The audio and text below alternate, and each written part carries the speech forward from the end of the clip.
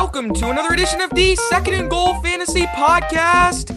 I'm Calvin, your host, here with you as always, and in today's show I'll be reacting to Week 12 and previewing Week 13 with my top 5 waiver wire picks for this week. Got a lot of action from the NFL on Sunday, news, reactions, and waiver wire on this show as always. Thank you guys so much for tuning in. I'm excited to be here today. Make sure to follow on Twitter at Calvin_SGF, at SGF Pod for the podcast, at SG Sports Talk. Check out Second and Goal Sports Talk on YouTube. That is the weekly live show I do on YouTube each week, and sometimes I've got game broadcasts on there as well. So go check that out. That's always a lot of fun. And again, at Calvin_SGF is the Twitter. If you want to follow me, send fantasy questions, you can do it there at SGF Pod, Second and Goal Fantasy at gmail.com. Anything like that. Thank you guys for tuning in. It's episode 110. We got 3 pieces of news to talk about today, then reacting to the action from this week with the fantasy leaders and the fantasy busts from the week, and then we'll get into some waiver wire. So it should be a fun show. Lots and lots of interesting stuff to talk about. So I guess let's hop right into it. Let's get into it with some news. 3 pieces of news today, and unfortunately, we've got some sad news as the first one. Christian McCaffrey has been placed on IR by the Panthers after suffering an ankle injury. He will be done for the season. I wish I had an answer for you on his status next year, where you're drafting him in redraft. Like, the question that's circulating the internet right now, in fantasy football internet, is Christian McCaffrey the 101 next year in fantasy? And my honest answer right now is I don't know. I will have to give that some serious thought, but that's something the fantasy players will be having on their minds over the next few weeks. Something I'll have on my mind for sure. I don't know if anyone really knows. I don't want to lock into a take right now. There's still so much to figure out. Can Jonathan Taylor keep up this pace? Does Derrick Henry, coming off of his injury, even have a case as the 101? Probably not. But, I mean, who else? Alvin Kamara, Dalvin Cook.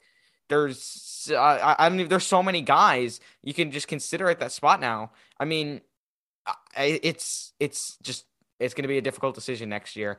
A much more difficult decision than it was this year, although maybe it should have been more difficult as Christian McCaffrey continues to get injured. So prayers up to him, but he just cannot stay healthy.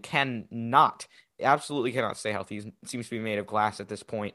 Obviously go pick up Chuba Hubbard. We'll talk about him in waiver wire. Dalvin Cook suffered a shoulder injury, and this report's kind of funny, not because Dalvin Cook got hurt, but because the implications are unknown due to many conflicting reports. So we'll start on Sunday when he got hurt. It was reported it was a shoulder injury, dislocated shoulder. Ian Rappaport came out this morning and said that the results of the MRI indicated a torn labrum. That Cook was not done for the season, but that he's probably going to miss a few games based on the report he gave on NFL Now, or I don't know where that was, Good Morning Football, one of the two. It seemed that Dalvin Cook was going to miss some time. Adam Schefter came out and said that this injury was a dislocated shoulder, that the timeline doesn't seem to be known yet. I think that Schefter also reported that Cook was day-to-day, but what was really weird was when Mike Zimmer came out later in the day saying that the injury was day-to-day, saying that he did not have a torn labrum. Now, Zimmer hasn't always been the most transparent with injuries, as his Danielle Hunter's preseason tweaked neck turned out to keep him out for the year. But it's a weird conflicting report to have, because a guy like Ian Rappaport, he checks his sources, he's got trustworthy sources, and it's weird for 2 different trustworthy sources to come out and say 2 different things on the MRI. It's impossible to imagine that the coach himself would have been misinformed about this injury. I mean, that's ridiculous. But then again, Ian Rappaport's not just a guy who puts out wrong information. I mean, this is one of the most respected reporters in the NFL. So I don't know what's going on here. The interview was interesting because when asked if Cook had a torn labrum, Zimmer said no. When asked if Cook had a dislocated shoulder, he said, "I'm not going to say." So it sounds like Cook has a dislocated shoulder, is my best guess. Zimmer said he's day-to-day. When asked if he's going to play against the Lions, he said, "I don't know." So I don't think he's I'm guessing he's probably not going to play against the Lions. You got to go pick up Alexander Mattison. I'll talk about him in the waiver wire as well. But, I mean, either way, Dalvin Cook's injury is not season-ending. Maybe you'll get him back at least for the final couple of weeks of the year. Last piece of news. Deebo Samuel out 1 to 2 weeks with a groin injury. This is pretty straightforward. Upgrade for Brandon Ayuk, for George Kittle. Upgrade for the running backs as well, as Deebo was taking some RB work. But he has been incredible this year, so that really stinks. Big blow for the 49ers offense. Let's hop into reactions. We're going to react to all 4 positions from this week. The quarterback won at QB. Josh Allen, 260 yards and 4 touchdowns through the air, ran for 43 yards on the ground. This is what we like to see from Josh Allen, what you drafted him for. Aaron Rodgers, Dak Prescott, Matthew Stafford, QBs 2 through 4, pretty standard there. Mac Jones was very, very good against Tennessee. 310 yards, 2 touchdowns. He was the quarterback 5 and showed he can be a viable streamer when you need one. Derek Carr, the quarterback 6 with 373 passing yards against the bad Dallas defense. Then Carson Wentz took advantage of the Bucs with 306 passing yards and 3 touchdowns. Numbers 5 through 7, all of these guys can be decent streamers if you pick the right matchups. And all 3 of them had pretty easy matchups. Just shows quarterbacks aren't particularly hard to predict when it comes to matchups like that. Busts for this week, Lamar Jackson didn't have a good game. He'll get back on track, but for fantasy, he really struggled. Ryan Tannehill makes sense, doesn't have any weapons. Jalen Hurts got picked off 3 times. I think the Giants' secondary, who Jalen Hurts was playing, is very underrated, but at the same time, that's not something I expected to see at all. I think these guys are going to bounce back, although Tannehill's hard to start right now because he's missing all his weapons. A.J. Brown on IR, which I guess I hadn't talked about, but that was reported a few days ago. A.J. Brown on IR now with a chest injury. And yeah, Julio on IR, Derrick Henry on IR. Man, he's missing a lot of guys. Stinks for him. Let's check out running backs on the week. The RB1, 4 touchdown vintage Leonard Fournette. My goodness, Leonard Fournette went crazy, taking the game home against the Colts. He is a locked and loaded must start. He has taken over from Ronald Jones. That has been established for weeks now. Joe Mixon, the RB2. My goodness, I called this game on Sunday, and Joe Mixon was already 20-plus carries in the first half, and the Steelers defense just could not stop this guy. A career day for him, and yeah, he was great. Got to go lock him into lineups. Elijah Mitchell came back from his finger injury to get 168 total yards, keep him locked in. Cordero Patterson, RB4. What else would you expect coming off the injury? He has been fantastic as well. He's been fabulous. All of these rankings are in full PPR, by the way. RB5, Austin Eckler, he got some passing work as well. And Javonte Williams was the RB6. Javonte Williams, one of my boom picks this week. I said it. I said this is the week. I'm thinking, this is the week to start him against a bad Chargers defense. He hasn't had the touchdown luck lately. If he gets one of those, he can be great. He did, and he got over 100 total yards.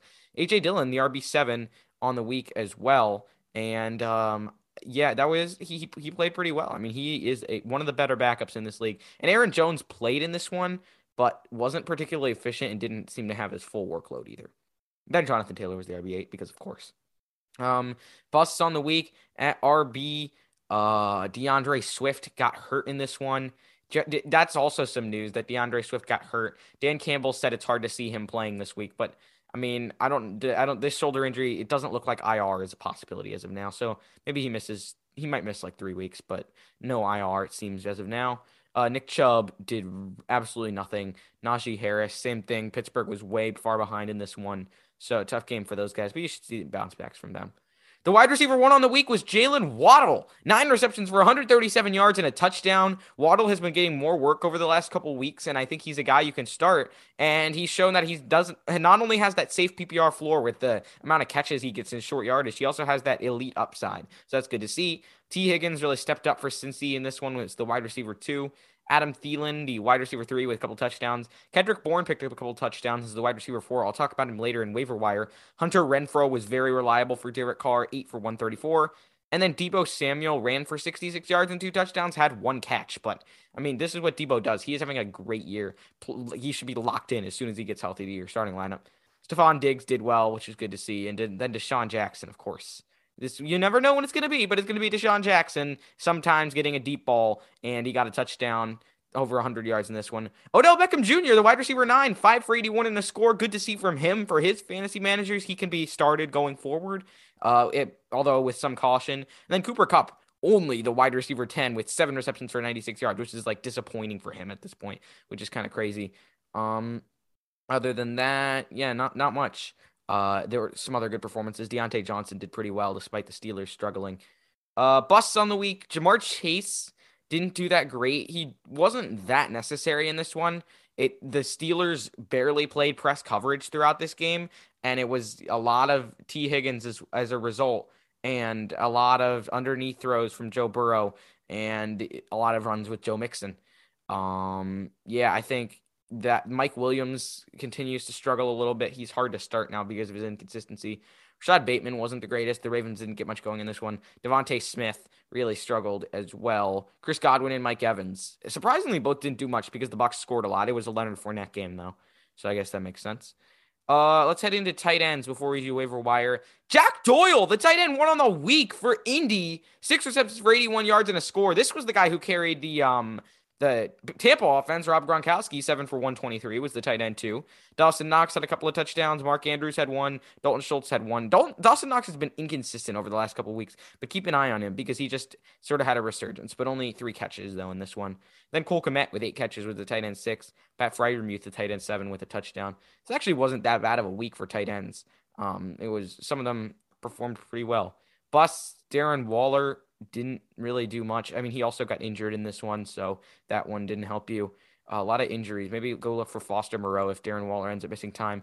Dan Arnold had a terrible week for the second straight week for some reason. George Kittle did nothing. Kyle Pitts, no. I mean, see, even when it's like a good tight end week, Noah Fant as well. It's so hard to predict. A lot of these guys will bust every single week. Seems to be Travis Kelce or nothing at the tight end position. And yeah, it's hard. It's tough out there. Let's head into some waiver wire before we wrap up today's show.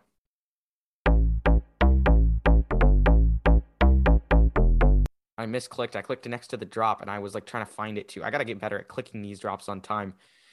These players are rostered in 40% or less of ESPN leagues. Number 1, Chuba Hubbard. This is the starting running back for the Panthers the rest of the year. You have to have him. This is probably the best waiver wire week we'll see all season, and Chuba Hubbard just tops it off. Alexander Mattison as well. He is a great running back when Dalvin Cook is out. One of the better backups in this league. Very talented. Doesn't have the same explosiveness and shifty. I mean, he's pretty shifty, but he's sort of a little more physical and a little bit less sort of explosive and laterally explosive than Dalvin Cook.